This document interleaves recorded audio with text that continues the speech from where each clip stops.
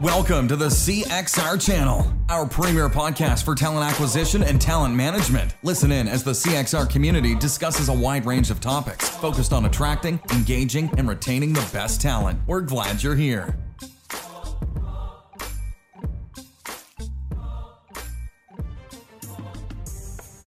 Welcome, everybody, to another edition of CXR Podcast. I'm excited to be here today. Coming at you live, well, from a couple of different places. I've got a guest today from way up north, Stephen Rothberg. How are you, buddy? I am good. So we have an interesting topic. And it's always fun to talk to you, but we have an interesting topic that I think, the guy that lives and breathes college recruiting 24/7. Is going to have a lot of wisdom and interest to weigh in on. But before we do that, can you give a little bit of background about how are you the guy that lives and breathes college? So I'm the founder, and for the last few months, the rest of my job title changed from president, which kind of implies I do things, to chief visionary officer, which more accurately reflects what I do or don't do on a daily basis. The College Recruiter is a job search site. We believe that every student and recent graduate deserves a great career. Our customers are employers that advertise their internships and entry-level jobs with us that require 0 to 3 years of experience. And we've got about 3 million people a year that use our site to help them find great new jobs.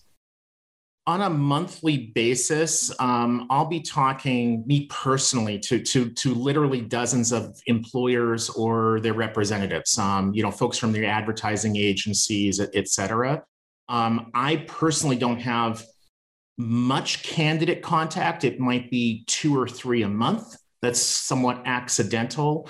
But before COVID, we would attend conferences and stuff like that there would be students, grads, whatever at those. And that's a great opportunity to really hear firsthand what they're actually saying, what they're actually concerned about, rather than what the conventional wisdom might be. You've got a fair baseline of knowledge to sort of talk about what's going on in the space. And so I want to ask you, in the last couple of years, boy, it sure feels like longer, but in the last couple of years, we've just seen our industry and what we do turned upside down, largely as a result of 2 very pivotal things that have occurred, right? One of them obviously being the pandemic, but of course, then another one that has been a long-standing issue, but has really risen, I think, to the front for a lot of leaders for obvious reasons, and that is societal unrest and some injustice, and sparked by the death of George Floyd. In your world, being very specific to college recruiting, have you seen that have an impact for college recruiting as we know it? And do you think that impact or change will be long-term or short-term? Yes, we've seen tremendous change.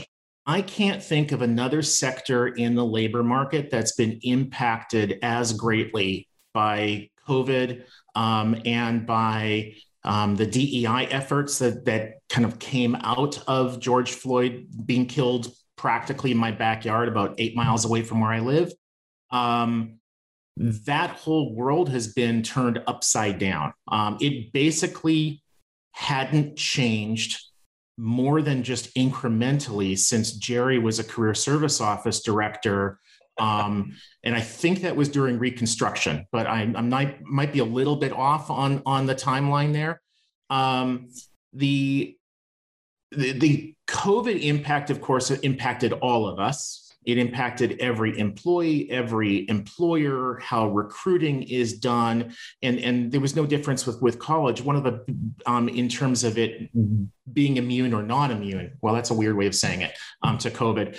But what really impacted college more than other sectors was the immense amount of travel that was necessitated by the traditional model of college recruiting. And traditionally, large employers flew teams of people around the country or countries and they interviewed them in little closets that at times, some certain times of the year were used to store brooms, and at other times of the year were used for on-campus interviews.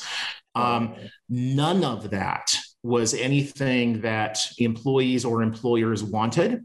And that continues to be the case. Virtually no large employers are going on campus this fall. Or if they are, it's greatly reduced. And it tends to be like in their backyard. They'll drive to the campus that's 5 miles away. If the weather's good, they'll meet people outside. That's kind of the norm. And there are certainly exceptions to that, but that's the norm. That kind of, if you can call it campus hiring, just doesn't scale, right? If you're Deloitte, if you're Ernst & Young, if you're AWS, and you need to hire thousands of people, you can't do it that way. Career fairs used to be a very, very key piece for employers. I don't think that they were ever effective. I've been in this world since the mid-90s. They've never been effective during that period of time, other than if you're an employer and you really, really want to get rid of some Frisbees that have your logo on it, then they were an incredibly effective way of doing that. But to actually generate quality applications that you could then hire people at a low effective cost per hire, they were typically just crap. And again, we can find some exceptions to that. Career fairs were there as a tool for employers to funnel money to career service offices so that the career service offices would give them preferential treatment when it came to scheduling on-campus interviews. I mean, and that was a big way for career service offices to raise money. And I think it's always been awful to put up barriers so that only the largest, best funded employers can afford to pay the entry fee to then have access to your students. It just never made sense to me. Another big change, Chris, that you referenced was the killing of George Floyd. And that came at not all that long after COVID. That was May of 2020, the end of May. So it's basically about 2 months after the world turned upside down because of COVID. And in the college space, the big impact there was on diversity, equity, and inclusion. People like me who had always felt like we were, I know that woke has become a bad word amongst some, but sort of empathetic, caring, wanting to do the right thing, realized that whatever we were doing was not nearly enough. And most people, I think, have stepped up their game. The big change in college that I've seen as a result of the increased emphasis on DEI is a shift by employers from using data to justify their hiring decisions to using data to drive their hiring decisions. So, for example, 2 years ago, a typical employer would say, we recruit at these 20 college campuses because that's where we've always hired candidates from. Our super schools. Sorry? They call them their super schools, right? Yeah, super core, primary, right. And then they might have other schools that they have some kind of a secondary presence in, and then some other schools that they post online jobs at. It always begged the question, if you're always recruiting at the same 20 schools and you're really only seriously considering candidates from those 20 schools, how do you know that students from the other 7,400 schools aren't any good? Or that didn't go to a college or university. Maybe they dropped out of high school and they've just taught themselves to be a coding wizard, whatever. With the inability of employers to go on campus and to use their traditional sourcing tools, they've had to be open and have wanted to be open generally to other approaches. Some of that's job boards, whether it's a college recruiter, whether it's a LinkedIn, whether it's an Indeed, whatever. And some of it is just, I think, important too, is I see a lot more employers becoming more what I call agnostic, school agnostic, and even major agnostic. They don't really care nearly as much what school you went to and even what your major was. And a lot of that is driven by productivity data. They take a look at who their best employees are and where they came from. And what they're realizing is that the student that they hired from the most elite schools, the most elite majors, tend to perform the worst. And the reason for that is they don't stick around. They're with you for a year. A student from a secondary major, like a really good person in, a healthcare medical assistant who doesn't need a degree, that came out of a liberal arts program, who's been with you for 7 years, is definitely going to outperform somebody who has a 4-year degree in nursing or whatever from UCLA. It's just Steve, you're talking about using data to make decisions, and I think we've seen college recruiting talk about doing that in some pockets for years. More and more so as tools like MZ became available, or organizations were able to really look at market data to make decisions about what schools to go to. But we have also seen for years they lose the battle with the senior leaders to change the super schools or the core schools and to shift away from those. And I think what we did see, most notably in the first stay-at-home year of the pandemic, was that at least 4 of our member companies came forward and said, this is the most diverse batch of interns we have ever been able to hire.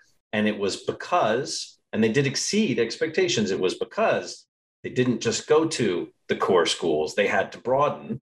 And I think one off the top of my head said it saved them the year prior, when they had already started that, they had already saved $250,000 of their budget by releasing core school mentality and really going into schools, with very different makeup.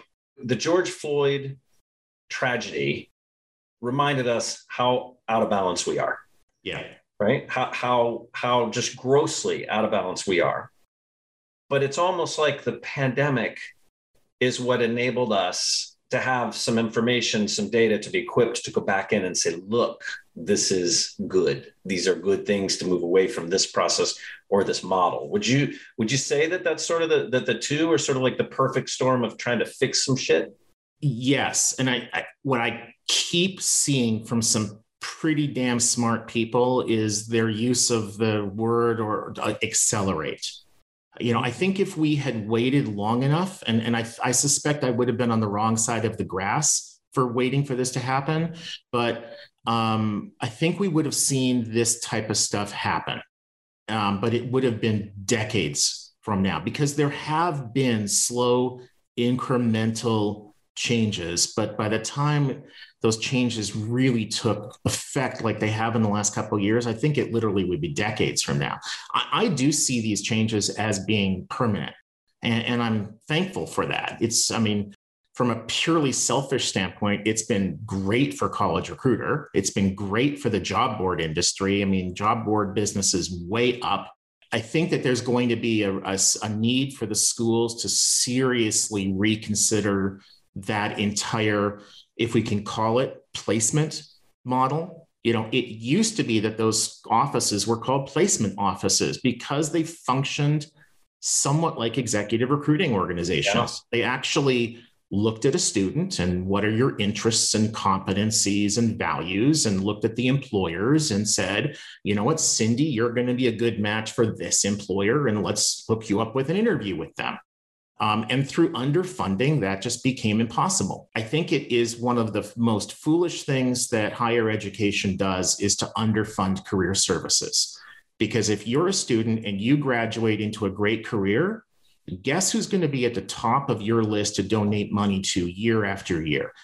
Whatever they spend on helping you find a great career, that is going to come back in spades through donations. Yeah, well, and as a father who is paying his last semester of 2 higher education paths, I can tell you there's a long list of foolish things that I think higher education does and does not do.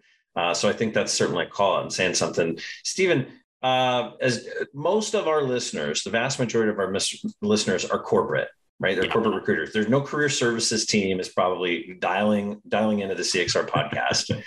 But so if you've got to leave us with a little bit of feedback or a little bit of your opinion here on how the corporate recruiters, that specialize in college or early career, how they can help that change, not that traction not be lost, how they can help to continue to accelerate that change in that world, right? What would it be? Are you going to tell them to lean in on the colleges and say, come on, get your shit together and let's, we can do this differently? Are you going to tell them to hit eject and just go broad? I mean, what's your nugget of wisdom that you're going to give to them? Yeah, more so on the latter. And it's not because there are bad people or stupid people or whatever, and career services is useless. Like, absolutely not at all. I think you find the same level of competency in career services as you do in talent acquisition. I think it's the difference is how those organizations themselves operate. Higher education is monolithic. It takes forever for them to change things, where corporate America changes much faster. And I think that talent acquisition, if they just simply stop spending money the way that they used to, in the last couple of years they've stopped spending money the way they did in 2019 and before that, then the schools will just be forced to chase the money. Our site, and this isn't a pitch for what we do, but we do a lot of programmatic work, programmatic job ad buying and selling. And the expression that we use internally, and I guess now externally, is that with programmatic, money chases quality. In other words, if you've got a quality candidate, money finds its way to that candidate. And I'd like to see the same thing become true with higher education, with recruiting students in early careers, that if corporate America starts to spend money where the outcomes actually are, then I think that will force the schools to follow that model. Well, let's keep our fingers crossed. All right, Stephen, I want to thank you for joining. It's always fun to talk to you. Appreciate it. It's nice to see you on the podcast and not just the happy hour. Although the happy hour is fun, more is nicer. Nicer. Yeah, it's the nicest. It's the nicest. Thank you so much, Chris. You bet. All right. So next week, we've actually got kind of a similar conversation. On, I think, October 26th, we're going to be welcoming Joe Shaker Jr. He is the president of Shaker Recruitment Marketing. And we're going to talk about what changes COVID has actually brought on the recruitment marketing industry.